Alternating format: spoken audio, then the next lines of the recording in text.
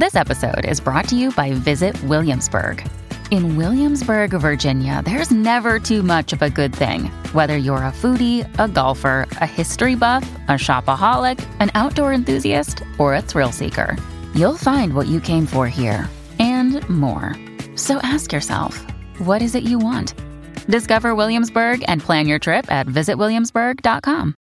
With the ever-increasing number of makes and models of automobiles, it is now impossible to stock all the parts you need in a traditional chain storefront. You have computers with access to rockauto.com at home and in your pocket. One reason to repair and maintain your cars is to save money that you can then use for other things, like mortgage or food. Why would you choose to spend 30%, 50%, 100% more for the exact same auto parts at a chain store or a new car dealership? At rockauto.com, you will save money. RockAuto.com is a family business serving auto parts customers online for 20 years. Go to RockAuto.com to shop for auto and body parts from hundreds of manufacturers. They have everything from engine control modules to brake parts to tail lamps, motor oil, even new carpet. Whether it's for your classic or your daily driver, get everything you need in a few easy clicks delivered directly to your door. The RockAuto.com catalog is unique and remarkably easy to navigate. Best of all, prices at rockauto.com are always reliably low and the same for professionals and do-it-yourselfers. Why spend up to twice as much for the same parts? Go to rockauto.com right now and see all the parts available for your car or truck. Write Jerry, Gerry, in their How Did You Hear About Us box so they know that we sent you. Amazing selection, reliably low prices, all the parts your car will ever need. rockauto.com.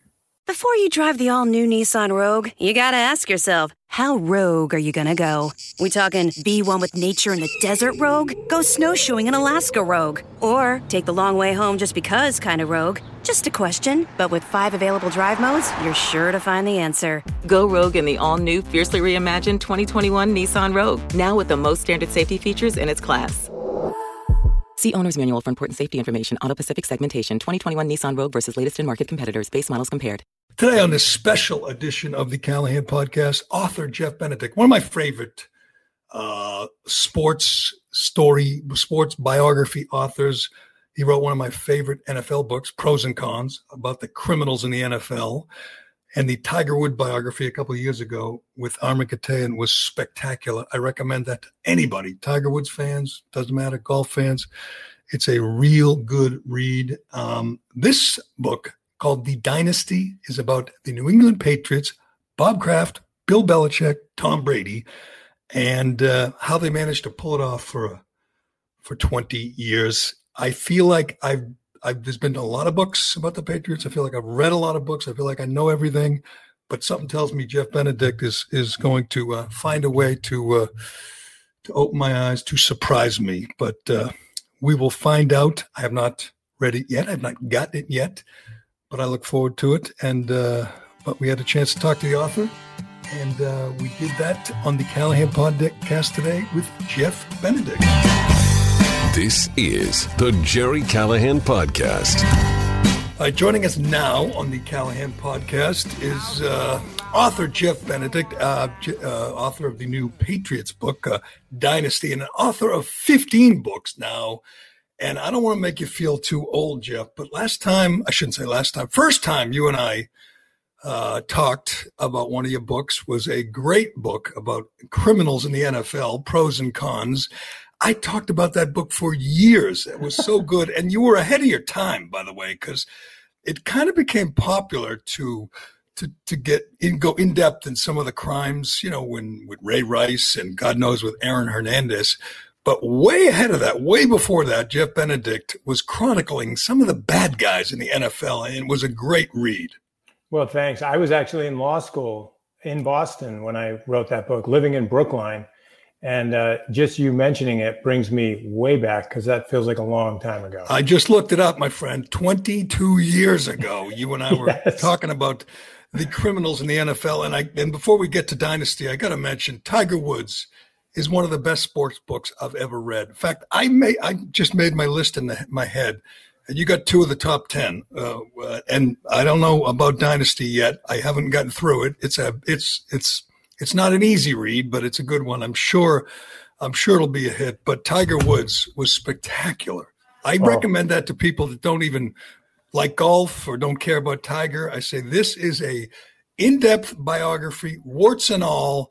Whether you like Tiger or hate Tiger, you will learn a lot. And to me, that's the best praise you can give someone who's doing a biography of a guy that famous, is you will learn things you didn't know about Tiger. I learned that. I thought I knew everything about Tiger, but that book was so good. Well, I appreciate it. I actually felt, for me, the Patriots book, when I got to the end of the writing part of it, I actually thought this is the best work that I've ever done. Really? As a journalist. And it sounds odd for me to be saying that, but just it's one of those things where when you go through a process as long and grueling as this is, you can tell when you get to the end whether you've done something really good or not. And in this case, I think part of it is I had just such great material.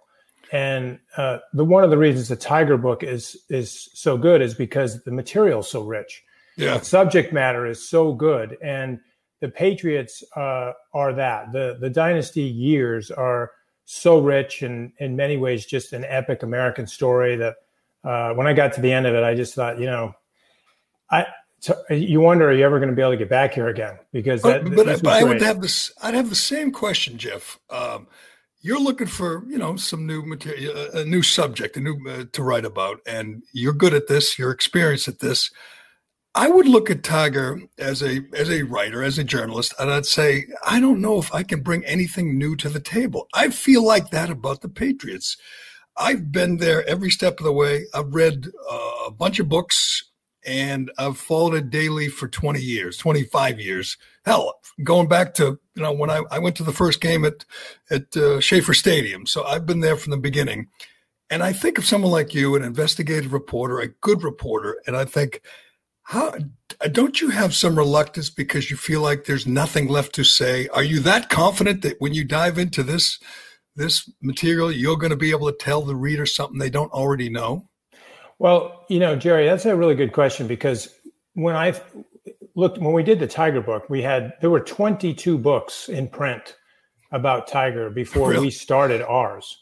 The Patriots are similar. I read over 20 books before writing this one. And there's also this big stable of great writers over the years that have covered this franchise. Some of those writers are still here.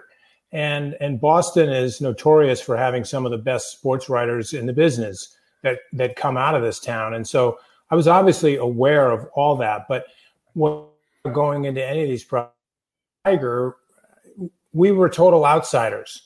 Neither Armin nor I were golf writers. We never covered the tour. In my case, I'd never even played golf in my life.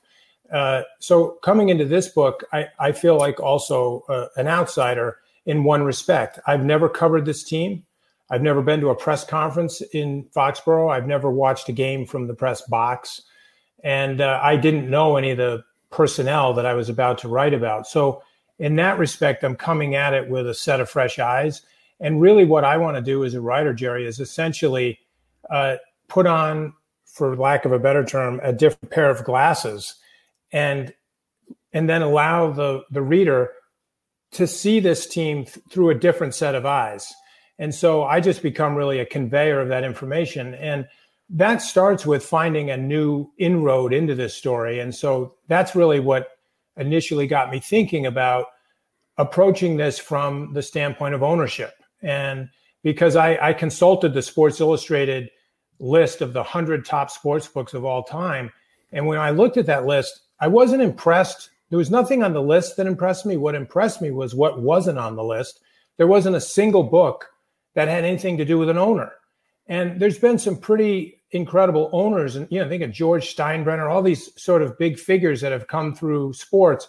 And so that was one of the things I wanted to do with this approach, is start with the owner and figure out how did he acquire this team and start the building blocks of what would eventually become the dynasty. So that was my entree in, and that's a different way in. It's a new way, and it's very similar to what we did in Tiger in terms of finding a way into his life story, that hadn't been pursued before. All right, today's episode brought to you by Flagship Wealth. Yet again, I'm here with Dave McDonough. The good part about seeing you face-to-face, Dave, is you can throw these guides at my head when you're frustrated with me. That's correct. This is Managing Your Money in Retirement. Yet again, we're giving this away by the Center of Retirement Research at Boston College. We're giving it away again because there's a ton of people that took advantage of getting this guide and are acting on it, but there's a lot of people still out there that have not gotten their hands on it. Yeah, Dave, common mistake, leaving a 401k behind. Again, this market has given you a gift, plus 50% since the end of March. So what we're saying is take advantage of this market. Take control of your retirement before the market does it for you. Okay, and I'm going through this guide right now. There is a little work to be done inside this guide, just to let you know. Yeah, people need to put some work in a retirement planning, David, but this is a good exercise, putting everything down in one spot and realizing that you need to take control. Perfect. Well, managing your money in retirement, you heard me say it before, go to flagshipwealth.com/retirement. That is flagshipwealth.com/retirement. Don't be a dummy. Get your hands on it. If you do have it already, if you're one of the 1,000 people that did request it, actually open it up and actually write the things down that it asks you to write down. All right? Is that fair? Take control of your retirement before the market takes control for you. Flagship Wealth. I like that one. Flagshipwealth.com/retirement. Flagshipwealth.com/retirement. Securities and advisory services offered through LPL Financial, a registered investment advisor, member FINRA, SIPC. But Tiger didn't cooperate, correct? And obviously Bob Kraft did. That was my first question when I hear about you doing a 522-page book on the Patriots. I'm thinking that can't be unauthorized. You couldn't have gotten that in depth without some help. So the help came through the owner, correct? Well, I started with the owner because if it just the world, but I want to write a book about a franchise, an organization, a team. I don't want to write a biography about Tom Brady or Bill Belichick or anybody. I want to write about the entire organization. So to me, the right way to go about it is to approach the person who owns the organization. Start with him. It's his team. He's been there from start to finish, or from beginning to, whatever the end is. And so it just made sense that if I'm going to ask to come into that house, I should go to the owner of the house. And so I started with him and expressed a desire to do this. And of course, we were total strangers, as I was with everybody else in this project. But that was a starting point for me. And he got you access somehow to everybody. I mean, you did a million interviews, including Belichick and Brady. I found it interesting that you didn't go near those guys for the first year of your work on this, your effort. You were doing your research and talking to other people, but you waited a year to approach Brady and Belichick? Why? Yeah, I waited a year. It's similar to, again, I don't want to keep making comparisons to Tiger, but Armin and I waited over a year before we approached Tiger for our first interview request, which was denied. But I'm just saying we took that same period of time. And the reason for that, Jerry, is I don't want to interview someone like Tom, for example, who's been interviewed, I don't know, thousands of times over the years. I don't want to ask him the questions he's been asked over and over and over again. I didn't know enough in the beginning to interview him because I didn't know what I wanted to ask him. Right. So I don't want to have an interview with someone, especially someone whose time is so limited, and have it feel like for them, why did I talk to that guy? That was a waste of time. And so there's a learning curve for me, a steep learning curve. And that first year, I was doing a lot of research, a lot of observing, watching, just trying to get my bearings and trying to get an understanding about where I wanted to go in the narrative. And then I felt ready to approach, a variety of people for interviews. Well, I always say the Patriots are fascinating because they're this strange dichotomy. No organization works harder to be inaccessible, uninteresting. They don't want to be this soap opera or this big I don't know what you said, larger than life organization. Belichick wants to downplay everything. He wants to be boring. He wants to focus on football.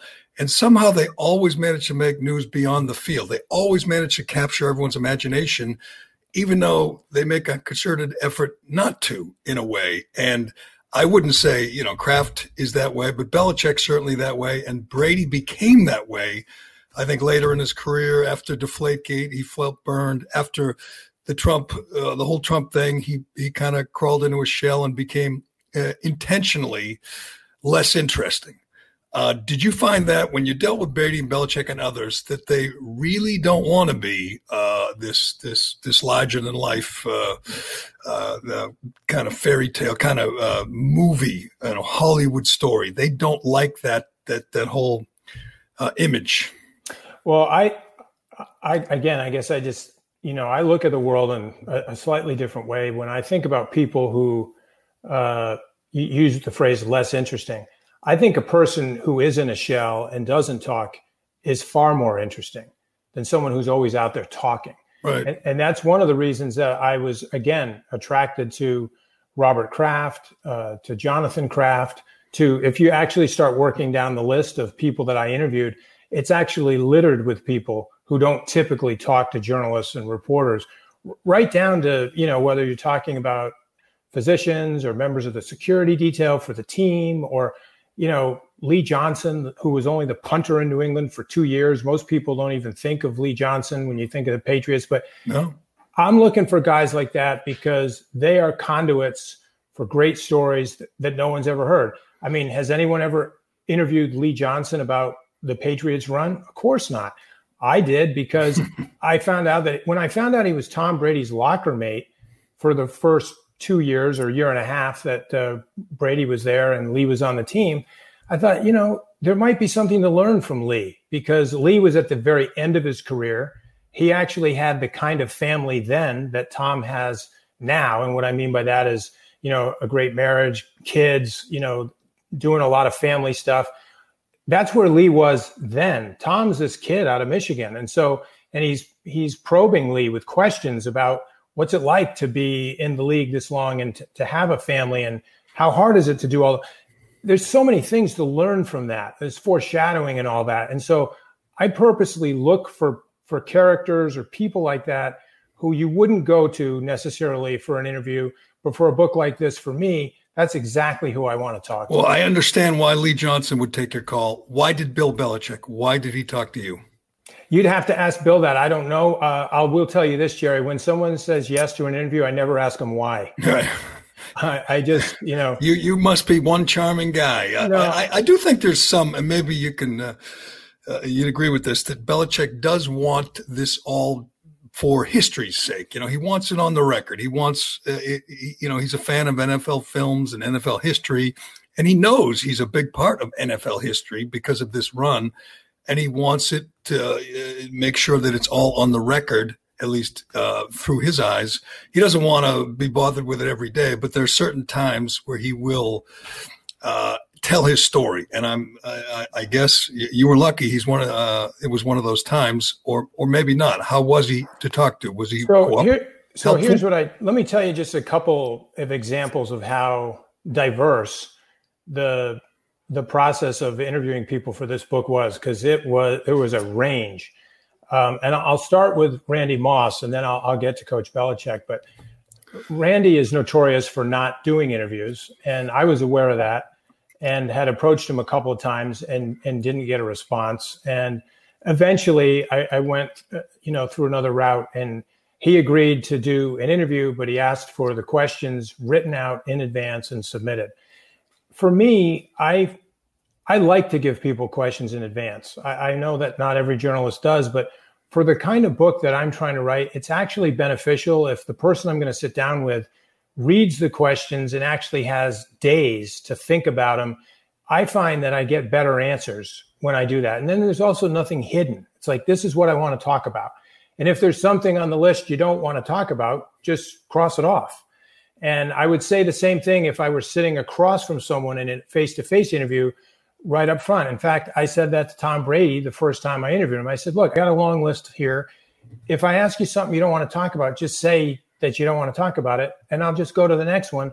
And I won't infer anything from the fact that you don't want to talk about it. It's like that. And so with Randy, I emailed the questions. And then this is what happened. The next thing I know, I get a digital file via email. he had someone on the ESPN Monday Night Football production team ask him my questions as if they were me. And he talked into a camera and recorded his answers. So I have a video, audio of Randy Moss, and then they sent me the file. And that's how the interview went. Now, wow. I looked at that and I thought, hey, for a guy who doesn't do a lot of interviews, I was just extremely grateful that he took the time and he answered the questions. His answers were fantastic. In Bill Belichick's case, I sent him a massive list of questions. It was obnoxiously long and in chronological order, because I didn't know if I'd only get to have one shot at talking to him. And after he had a chance to review the questions, eventually he decided that he would rather respond to the questions in writing. And I said, terrific, because I've actually had that experience many times in the past, particularly with some lawyers that I've interviewed where they wanted to write out their answers.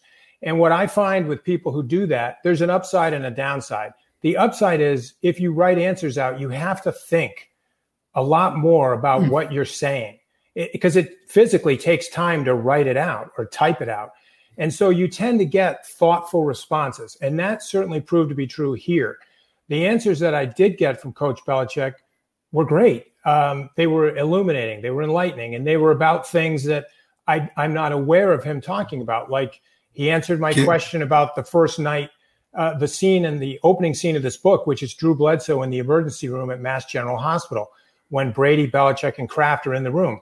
I asked about that. He answered that question. I asked about the very first time that he and Kraft met each other, which was in Indianapolis during the Combine after he'd been fired from Cleveland and was about to be hired in Miami.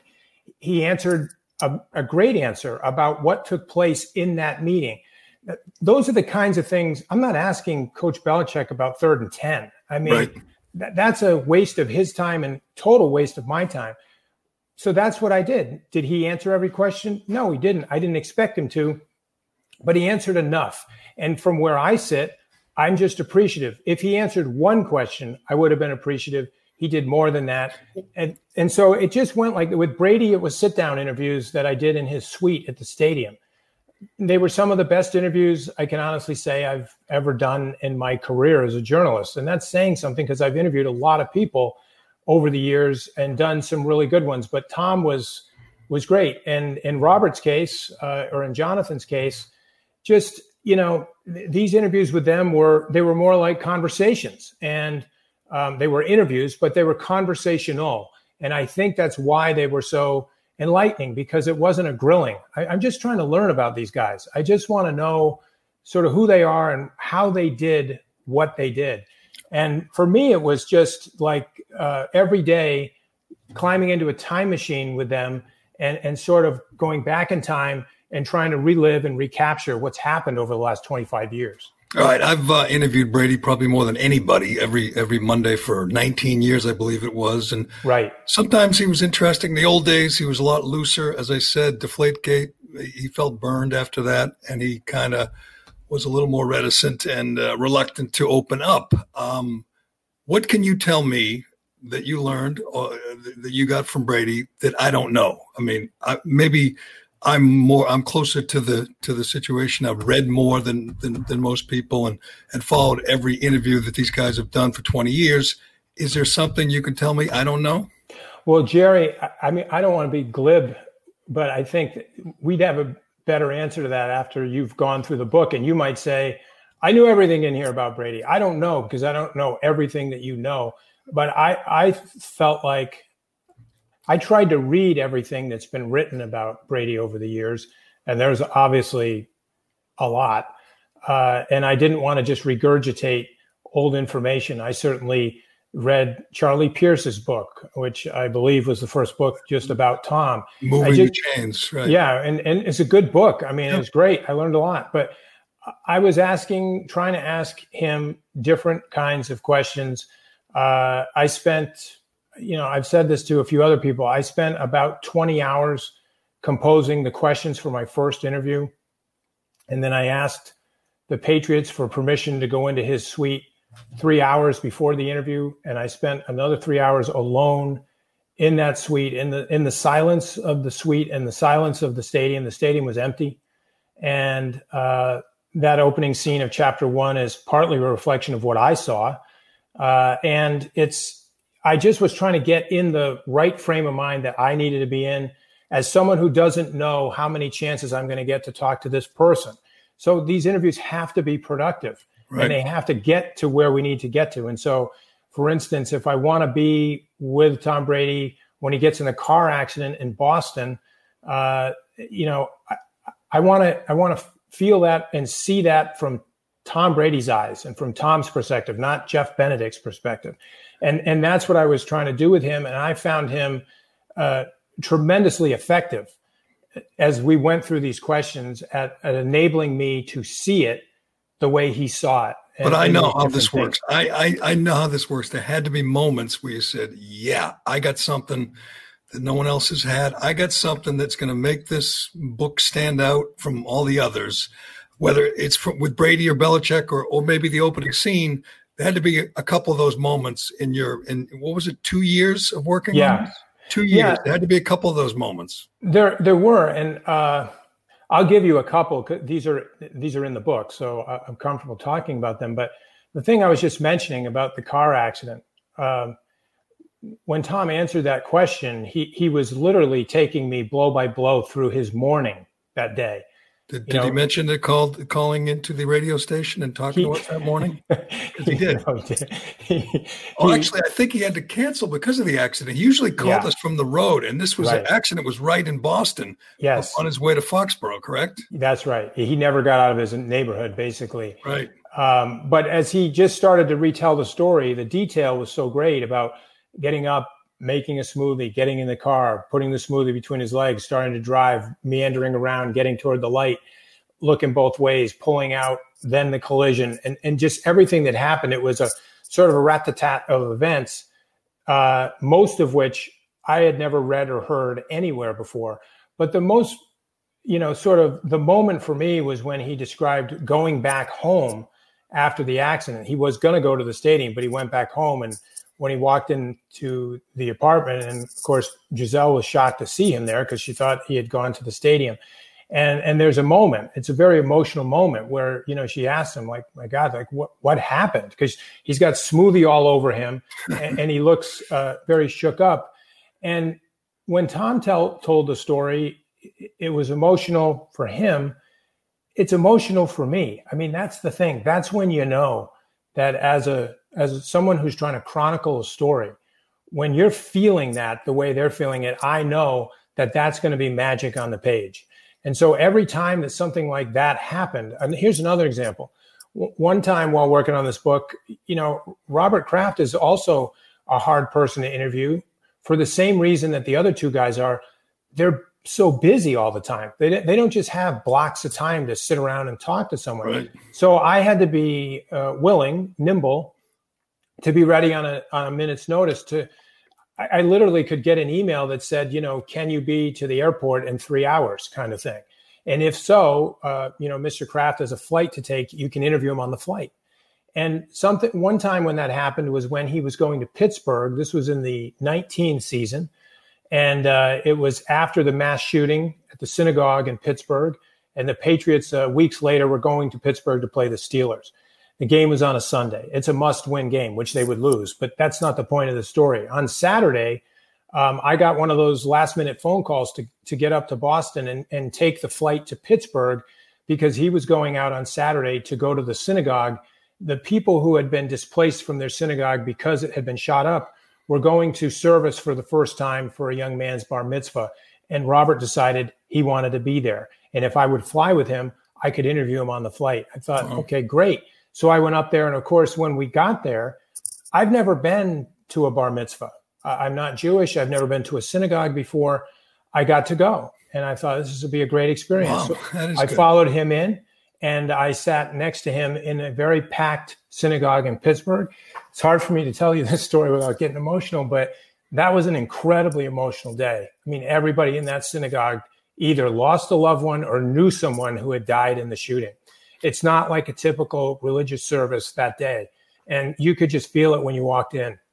Wow. The place is packed with Pittsburgh residents. They're Steeler fans. And in walks the owner of the New England Patriots. Most people didn't notice when he walked in.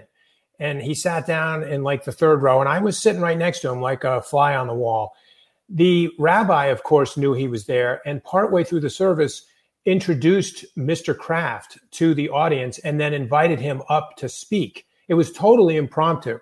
Up comes Mr. Kraft. He gets up to the podium and starts reading and speaking in Hebrew. And the whole audience was enthralled because he was introduced as the owner of the New England Patriots. After he got done speaking, he invited up the young man who was getting the bar mitzvah and his parents. And he pulled out of his pocket his bar mitzvah gift. This kid was a huge Steelers fan. And here's the Patriots owner making his year.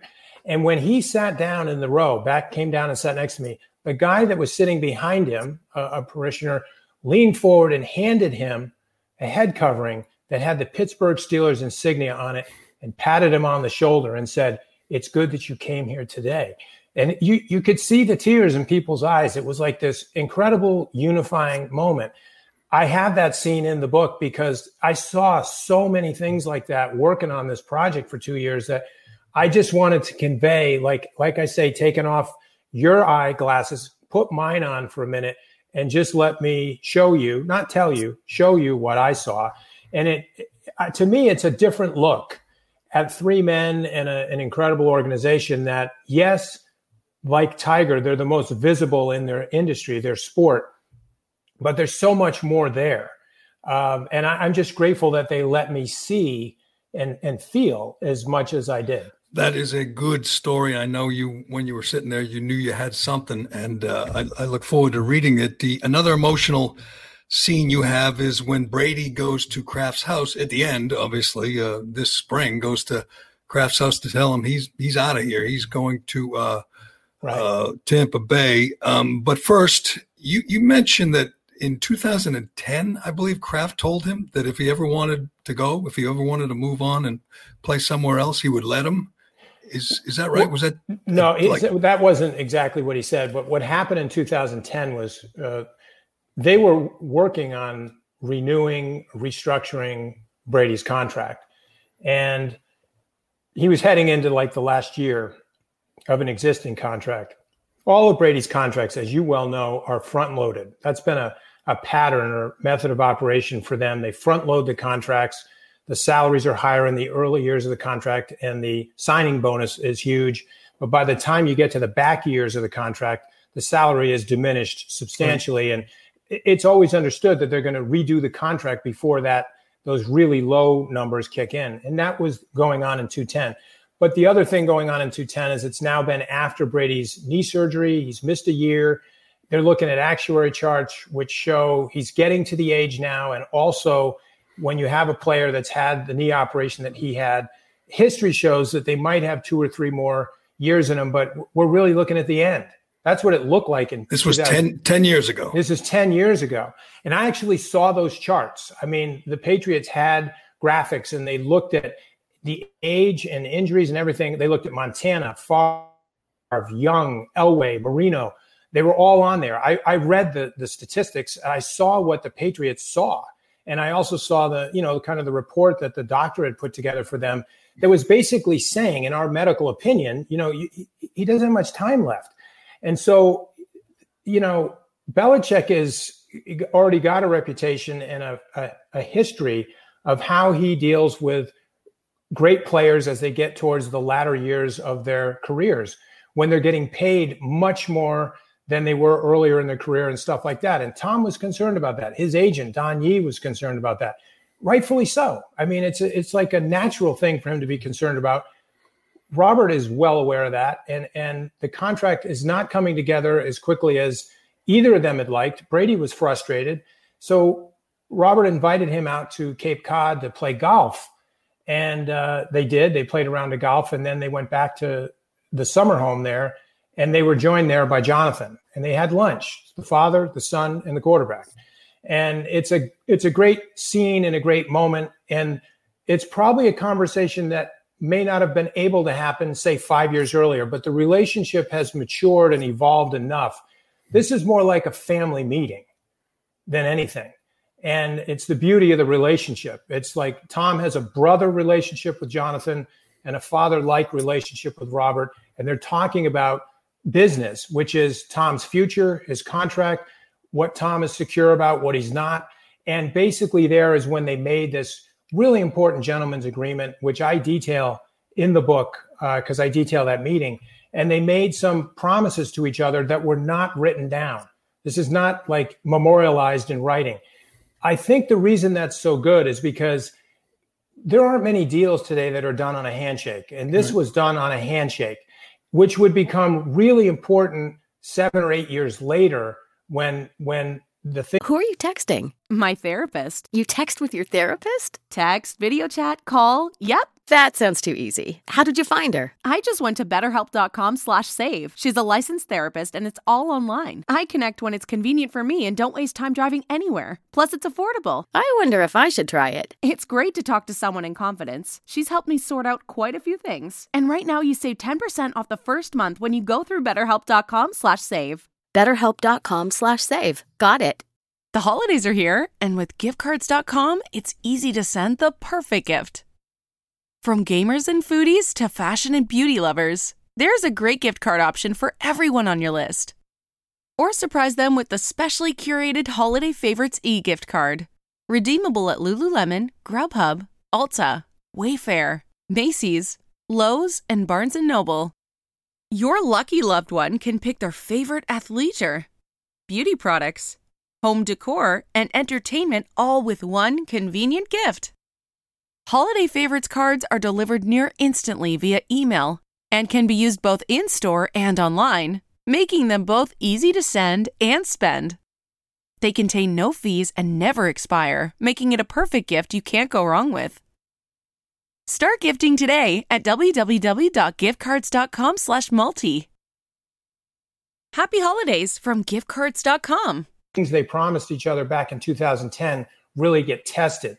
And they were tested. And so I connect those scenes. I mean, obviously, a lot happens in that 8-year span. But by the time you get to the Eagles Super Bowl that they lose and what happens after that Super Bowl, there's a revisiting of the agreement that they struck in 10. Well, you compare Brady and Belichick to Lennon and McCartney. And I think you kind of compare Kraft's George Harrison, correct? He's obviously not one of these, the big two. But John and Paul did not last nearly as long as Bill and Tom. Right. I think the people picking up this book, buying this book now, I think the most interesting thing to Patriot fans, to Patriot Nation, is the end. I mean, obviously it's over. Brady's gone. You know, Cam Newton's the quarterback. Belichick's still here, obviously, and everyone's fascinated to see how he does without Brady and see how Brady does without Belichick. But what, obviously, the meeting at Kraft's house, the decision was already done. Brady had already made up his mind. What was the breaking point? I know you get that question a lot. When did it reach that point where it was over, that everybody knew it was over? So as I answer that, I also want to address a couple of things you said in the lead up to the question. I would definitely not compare Robert Kraft to George Harrison. I think and this sets up. He's not Ringo. Don't tell me he's Ringo. He's no Ringo. My comparison, Jerry, to just put some context in the reason I compared Brady and Belichick to McCartney and Lennon is that I'll tell you where that thought came from. One day, the first time that I visited Robert Kraft in his New York City apartment. So it's my first time going there. The newness of walking through the door and looking across this room at two big windows that overlook Central Park is that in between the windows were two framed pictures of the Beatles. And they were autographed by all four of them. And the pictures were clearly taken at the Ed Sullivan Show when they came here for the first time to the United States. When they made that visit to New York, they slept in the same building that Kraft now owns an apartment in.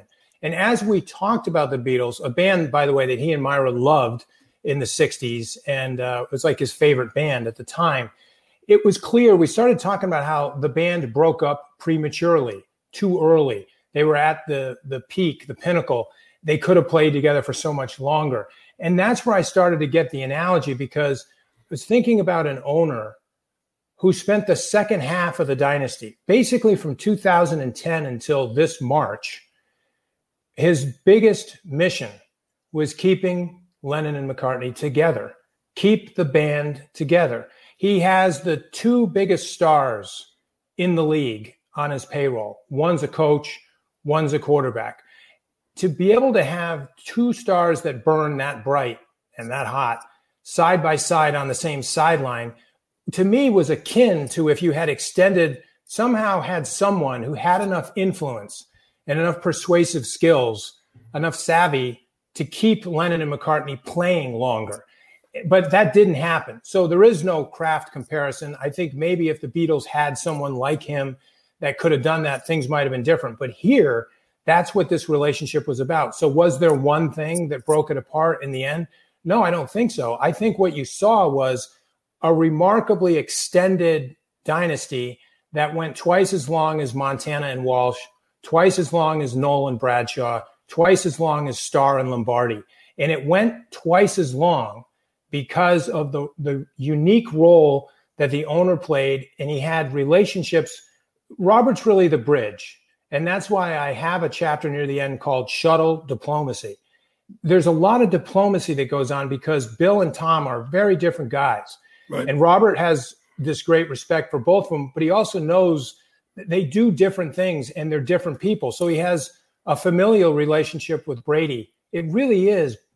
By the time you get to the end, it is not an exaggeration to say it's like father and son. I mean, it's that way. And that's why that last scene is so emotional. But the relationship, you can't underestimate the relationship that he has with Belichick. It is, without a doubt, the most efficient, successful owner-coach relationship in all of American sports in our lifetime. You can't point to another owner and another coach who have accomplished more and stuck together longer than these two. And so I think that's maybe Rupert Murdoch summed it up best. When I interviewed Rupert for this book, again, why would you interview Rupert Murdoch for a book about the Patriots? Well, because he knows the owner really well from negotiating all these television contracts. And when I interviewed Rupert, he said something really interesting. He said if Robert Kraft had gone into politics, he probably would have gone down in history as one of the greatest diplomats in American history. But he didn't go into politics. He went into business and he went into sports. And he used those diplomacy skills more than ever in the Brady-Belichick relationship, keeping them together so much longer. So I think just eventually, 20 years is an eternity in this game. I don't need to tell you that because we have no marker we can look to and say, well, those guys did that. No one's done that. Right. And I think at the end, finally, it was just time for Tom to get out of the car. I mean, they'd gone as far as they can go as a duo. And what's remarkable to me, Jerry, is, and I don't know if you've read the ending, something that we're not used to seeing. Usually when, if you go back to Lennon and McCartney, that was not a pretty breakup. Right. Simon and Garfunkel, not pretty. Walsh and Montana, not good. Nolan, Chuck Nolan, Terry Bradshaw. I mean, that was a really ugly parting. That didn't happen here. And I think that says something about the three men. See, I think they knew before last season, before the 2019 season, they granted him free agency for a reason. Belichick was ready to move on. Brady was ready to move on. They didn't make it official, and there was a lot of hopeful Patriots fans thinking they'd work it out and he'd stay, but I never thought he would stay. I thought he was gone before last season even began. I don't know about those actuary tables, but I think Belichick came to the conclusion that he's 43, he's the greatest ever, but he is not superhuman. The end is near. And Belichick, as we know, he is a cold, hard man. He does not get emotional, and he was not going to get swept up in the emotion. And he said, he can go now. We're moving on. And he's that comfortable and that confident in his ability. You know him. He's not afraid of public pressure or the fans getting. He just did what he thought was best for him and the team. And Brady said, okay, I'll move on. And they made the decision a long time ago, but you write about the meeting. I guess it's the farewell. What month was it that Brady went to Kraft's house and they had an emotional meeting, an emotional goodbye, where they couldn't hug because of COVID? But that was the official end. So I'll answer that. But here's the thing: we got to talk again after you've read and then you might think the same thing you think now, but you might not. But let's just talk again after you do that. Hey, it's 522 pages, Jeff. You're going to have to give me some time. I'm just saying the date you wanted to know when that was. It was in March, and it was literally hours after Tom's contract had expired, that they met in Kraft's house. And they said goodbye. I would think that if you're one of the big three, you say that was an amazing run, and you don't cry because it's over. You smile because it happened. I mean, it was. So you definitely got to read it first. Well, give me tease me. Tell me. What am I missing? Let's just say there wasn't a lot of smiling going on. Oh, I don't mean, literally smile, but they got to look back and say that was one hell of a run. As you point out, it's never been done. It probably never will be done. It's not going to be done again. And we're just not going to, I mean, I interviewed both commissioners for this, meaning Tagliabue and Goodell. And by the way, the interviews with both commissioners were incredibly enlightening. I interviewed them more than once, and I just found them both forthcoming, honest, just really trying to really answer the questions that I was asking. And Tagliabue in particular, just because, in fairness to Roger, Paul had more time to give me than Roger because he's not the commissioner anymore. And I found Paul to be just going out of his way to be helpful. I don't know why he did that as much as he did, but it certainly enabled me to learn things a lot faster by having him feeding me information by the spoonful that were just, heaping with information. But Roger was helpful too. But the reason I was mentioning them is because they have a sort of an assessment on what's been going on in Foxborough for the last 2 decades as well. And I just think that there's a consensus that what we've all witnessed for the last 20 years, as we get further away from it in time, we're going to look back with it with even more appreciation for how rare and unusual it was. It's like there's probably never going to be another DiMaggio Mantle Yankee run. There'll never be another period like Bill Russell had with the Celtics. And I think what this team just did in the NFL, it's hard to imagine how any team could ever do something like this again in the history of football. I just think we've been treated to a unique instance in history. And to me, that's what makes it worthy of a 600-page book. This isn't just a little run. No question. It's the historical record too, I assume. I get these, questions like you do all the time about Brady, about Belichick. And I've asked Brady a million times about his relationship with Belichick. I don't think they've ever had dinner. They don't hang out. I think they were forced to play golf at Pebble Beach once or twice, but they don't get together socially. They don't have a lot in common. My question is, are there hard feelings? Simple question. Are there hard feelings? Do they like each other? I know they respect each other. Of course they respect each other, but do they like each other? I mean, Jerry, I would never answer something like that for them. Like, that's a place I think a journalist shouldn't go unless one of those or both of those people told you that answer. And that's not something I asked either of them. And so I don't know the answer to that question. But what I do know is this, and I do make this I draw this picture in the book, and it's this, is that when Belichick puts on a headset and Brady puts on a helmet, there's a telepathy between them. There's a language spoken. And that's, again, I say that at the end of this book, by the way. And that's where I make the comparison to the breakup of the Beatles and the Abbey Road studio. The idea being that Lennon and McCartney had a lot of friction, and they were separated in a lot of ways, except when it really mattered, when they were in the studio with headsets on. That's when they make the magic. When they come out of the studio, they literally go completely different directions. And I think what's important here, I love the fact that they're not having dinner all the time and doing all this stuff. To me, that's all the more impressive that they've pulled off what they pulled off. And there's a scene, I witnessed this, and I actually took a picture of it. That's why I can describe it vividly in the book, because I was there and I captured it on film. I have more than one picture of it. But it's in the 2009 18 season, and there'd been a lot written and said about the friction and the disconnect and the fact that they don't communicate off the field and all this other stuff. And it's pregame. They're at Gillette Stadium, and as they're coming off the field, because you've been to the stadium so many times, Bill is off in his own place during warmups, and he spends a lot of time quiet by himself. And Brady's locked in with what he's doing, and they're typically not near each other during pregame warmups. In this instance, I happen to be standing right near the tunnel where they go in as they come off the field after pregame warmup.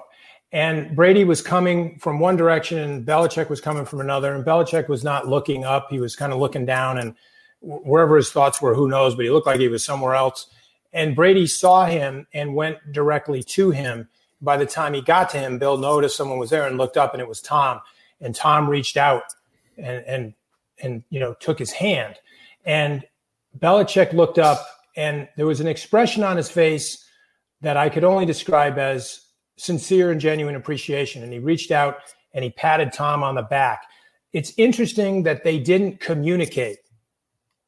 It's not like words coming out. It's not like when Tom sees Robert on the sideline and they hug each other before every game and they tell each other they love each other and all that. There's a lot of verbal between them. This was not that. But what it was, at least to me, as I was like right there and capturing this with my phone, was that it was a gesture by Brady, accepted by Bill.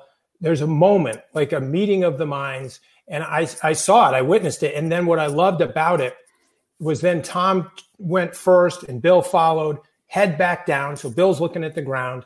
Tom's looking up. There's all those fans draped over the tunnel like they are every week. And they're screaming Brady's name. And it just, the imagery of Bill walking behind the star, Tom, and all the people screaming Tom's name, Tommy, Brady, yelling, all that. And then as he descends down the tunnel, now it's Bill's turn. And as Bill gets to the steps, of course, they're yelling his name. And the two of them just disappear into the tunnel like they're gone. And as I watched that, to me, the world slowed down in that moment. Like I felt like I was watching this whole thing in slow motion.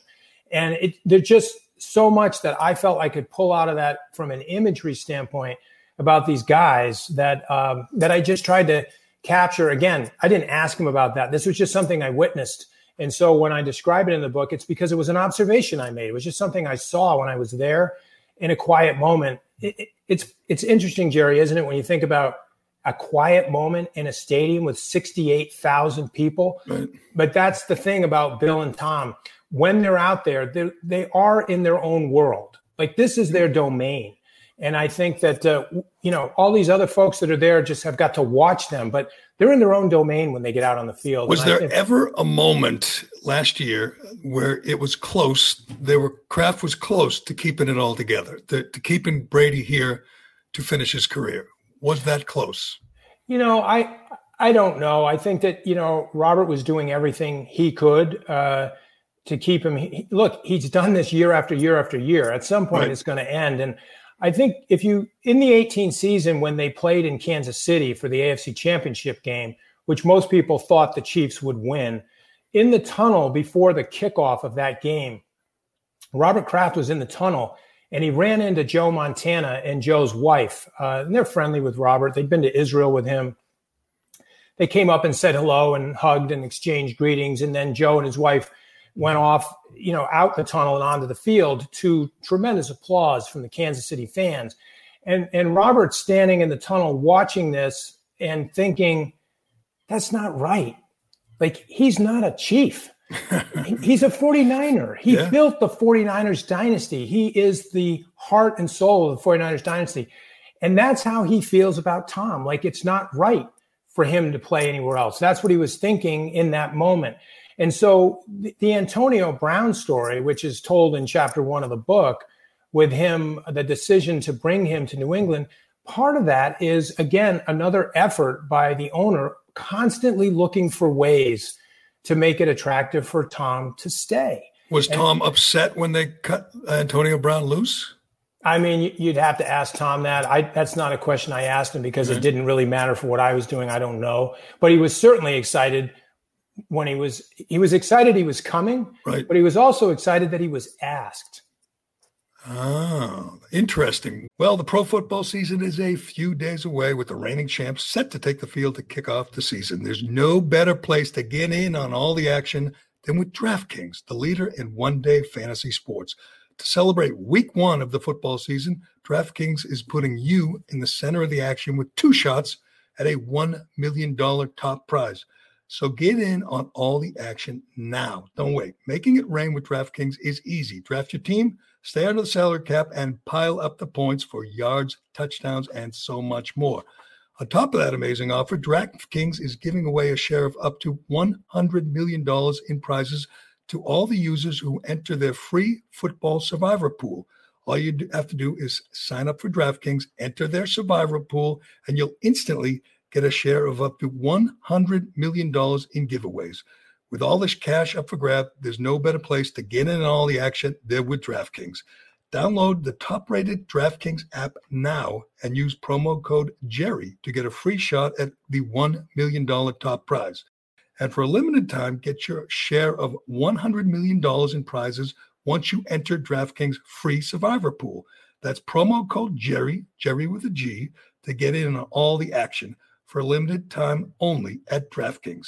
Minimum $5 deposit required. Other terms and conditions and eligibility restrictions apply. See DraftKings.com for details.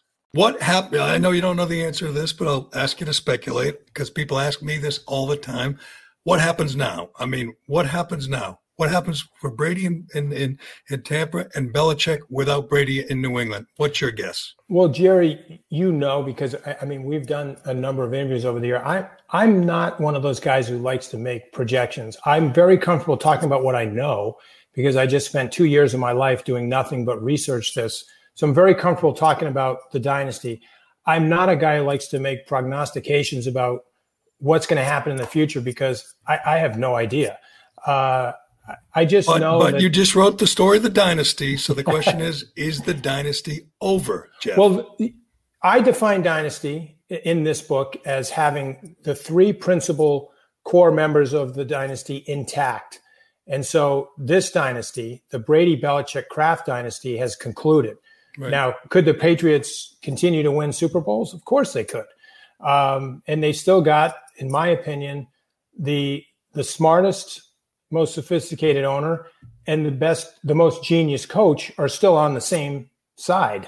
And so, what happens in the future, I don't know. And same with Tom. I mean, Tom's just proven people wrong for a long time. And so people look foolish every time they make these projections, and they sound like you end up looking like you don't know anything. And I'm admitting I don't know. I don't know what's going to happen. But it is funny. You guys, 43, he's been hurt, and everyone still expects him to go out and win. And he's not going to be able to do it forever. Eventually it ends for all of us. Yeah. So it's going to end. Will it be this year, next year, whatever? It's just hard to imagine Brady, coming to the end, because he's defied every prediction, all the odds forever. It seems like, he can't do it forever, but no, maybe he will. Maybe he will.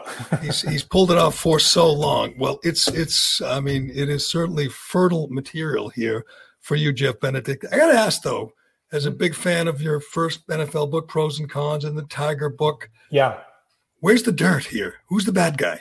Who is not going to be happy when Dynasty is out there and everyone's reading it and it's in all the stores? Who's not going to be happy with it? I don't know. I don't look, Pros and Cons was 20, whatever you said, 22 years ago. To me, it feels like 50 years ago, but I was a different writer back then. I was in law school. I was a kid. I was learning the trade. And I love the books that I wrote early on, but I'm doing a really different thing, Jerry, now. I primarily do biographies. When you think of biographies, you think of people. And basically, the last 3 books I did before this were biographies.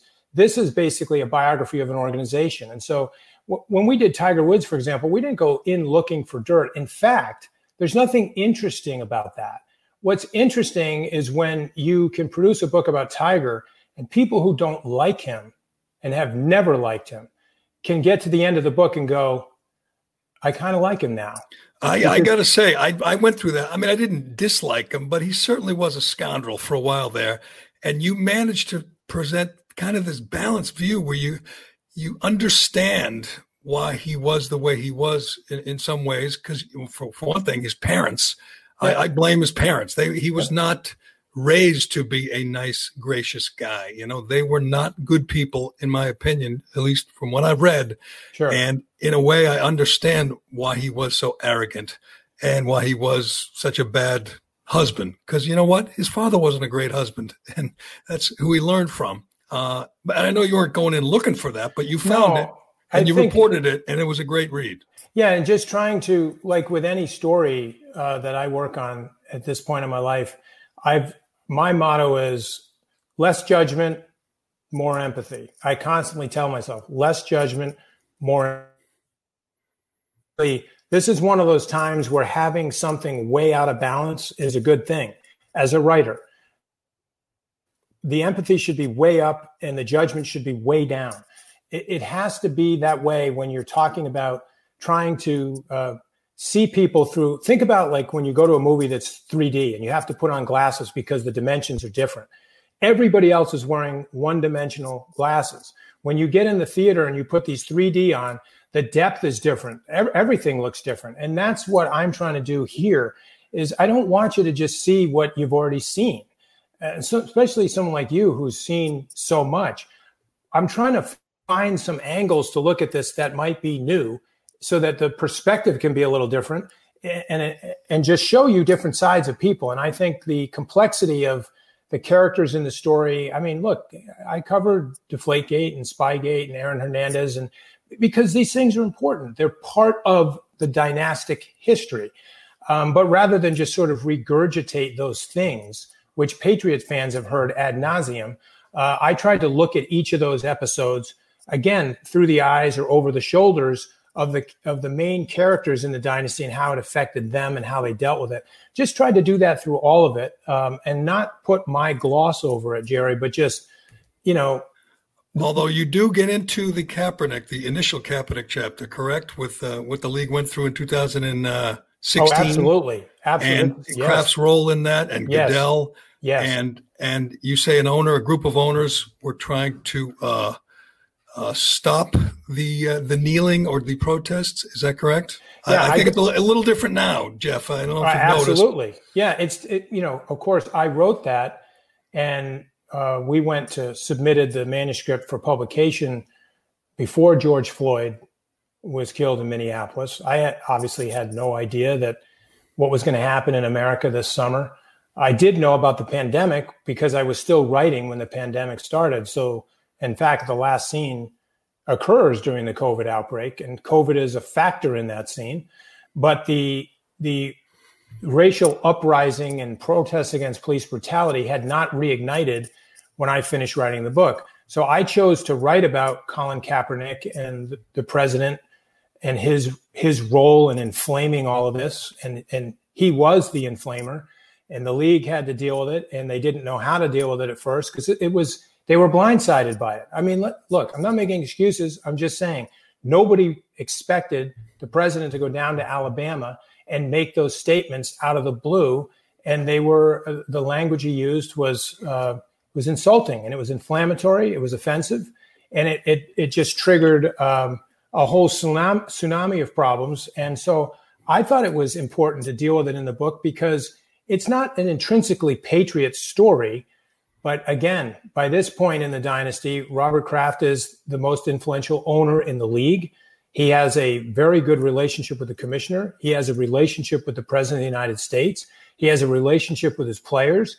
And he led. He was the first owner to put out a statement. It was the most critical statement of any of the owners, which is interesting.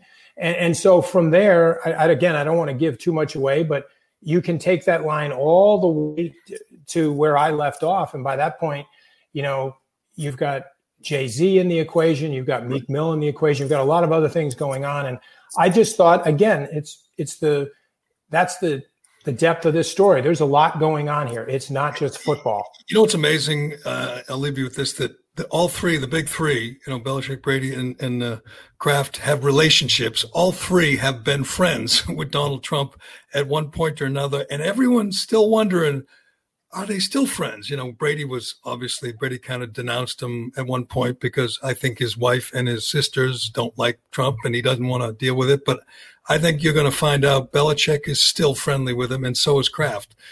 They keep it, they keep it as quiet as possible, but I'm not sure. At some point, we won't see that those guys are back. When Kraft, when Trump's out of office, and maybe when Belichick's retired, we'll see him playing golf or something. It's just hard to believe that all these stars collide in this day and age. But anyway, Jeff, sounds like I'm going to dig in, man. It's 522 pages, 44 chapters. It sounds like there's a lot there, but it does indeed sound like you're going to tell me some things that I don't know. Well, we got to talk again. I'll give you a month. A month? I'm a slow reader. I'm a slow reader and a little methodical, but I could do that. I could do it in a month, and we will talk again. Maybe when the paperback comes out, or maybe when. No, that's in a year. We can't wait that long. Year. Well, Christmas or there we go. All Christmas. Right. The big days are Christmas and whenever you finish reading.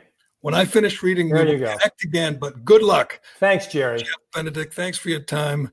Jeff Benedict, author of Dynasty. That's it. That's the whole title, Dynasty. It doesn't have a subtitle. And it sounds like the comprehensive look at the Brady, Belichick, Kraft era. When I first heard about this, I was amazed that he got this kind of access, but he's a pro. That's what he does. And he's relentless. And like he said, they said, can you be here, in an hour? And he'd show up, and he would submit the questions in writing or fly anywhere, do whatever it took to get to talk to these people. And he did, I don't know the number, the dozens and dozens of players and coaches and people and commissioners and Rupert Murdoch and Mel Karmazin and dozens of people he talked to for their insights on these guys. And somehow he got to Belichick and to Brady and to Kraft and to Randy Moss and to Rob Gronkowski. It's one of, I think the Patriots, like Tiger Woods, are one of those subjects that people can't get enough of. I feel like I will know some of these stories and I will read it anyway, because this is the greatest dynasty of my lifetime, probably of all time, when you think about all the things that are in place designed to stop them from being a dynasty, whether it's the order of the draft or free agency or whatever, injuries. It is amazing that they kept it together for as long as they did. I think people are still enthralled because there is another chapter to come, and that is Brady without Belichick and Belichick without Brady. That is the most interesting thing about the 2020 season. Is how these two guys, how John and Paul are going to manage on their solo careers. I give the edge to John in the solo career because I wasn't a big Paul McCartney and Wings fan. But we will see with Brady, he's going to get old and he's going to get hurt because he's an NFL player. And we'll see how long it lasts. I don't know how long it's going to last with Belichick and Cam Newton in New England. But I will say this. Brady's the most responsible because the quarterback's the most important guy. The guy most responsible for the dynasty is Tom Edward Patrick Brady. But Belichick is clearly the greatest coach ever, and he will do okay. He will do just fine without Tom Brady. And he always, well, I shouldn't say always, he usually is right. When he lets guys go, he's usually a year early than a year late or whatever, but he's usually right, as we've seen historically. And if Brady gets banged up this year or gets old this year or looks like Peyton Manning in his final year, having trouble throwing that deep out, the people in New England, their first thought is going to be Belichick is right again. I hope he's wrong. I like Brady. I hope if Brady has a good playoff run with the Buccaneers, it'll be great entertainment. I'd like to see it, but it will be one of those rare occasions where Belichick is wrong. If Brady takes the Bucs to the Super Bowl, it'll be odd and unusual because Belichick is usually right. But anyway, this sounds like an interesting read. I did not know about that story at the synagogue in Pittsburgh with Bob Kraft. That's one thing I didn't know. I like to find out what else is in there that I did not know. But I will give it a shot. 522 pages. I need a cross-country flight or a couple of days at the beach. But it is, it's called Dynasty. It's by Jeff Benedict, a guy who knows how to do these kind of books. But anyway, thanks to Jeff Benedict and thanks to Cullinane. This is a special bonus edition of the Callahan Podcast. I'm Jerry Callahan, and we will talk to you again soon.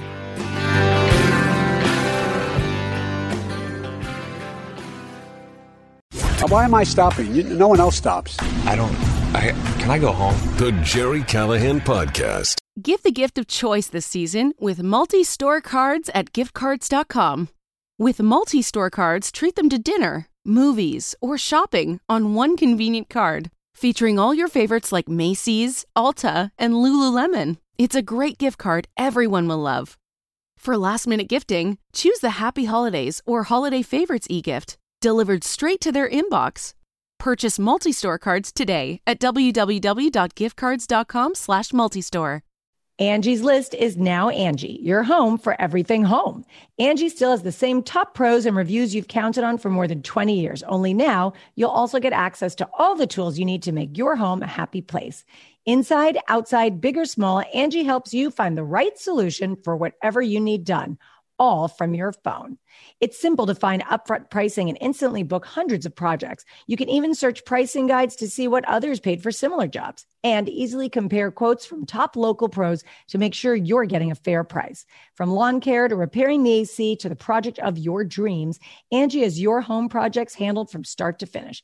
Plus, when you book and pay through Angie, they'll cover your project up to the full purchase price plus limited damage protection with their happiness guarantee. Make your home an Angie home. Check out Angie.com today. And for more on the happiness guarantee, go to Angie.com/happiness-guarantee.htm. New hot and iced Sunrise Batch Coffee from Dunkin'. A bright and balanced, full-bodied blend brewed so you can get summering from sunrise to sunset. And even after that, because that's when you can show off those string lights you hung in the backyard. Or rehung. Enjoy a medium, hotter iced Sunrise Batch Coffee for $2. America runs on Dunkin'. Price and participation may vary. Limited time offer. Exclusions apply.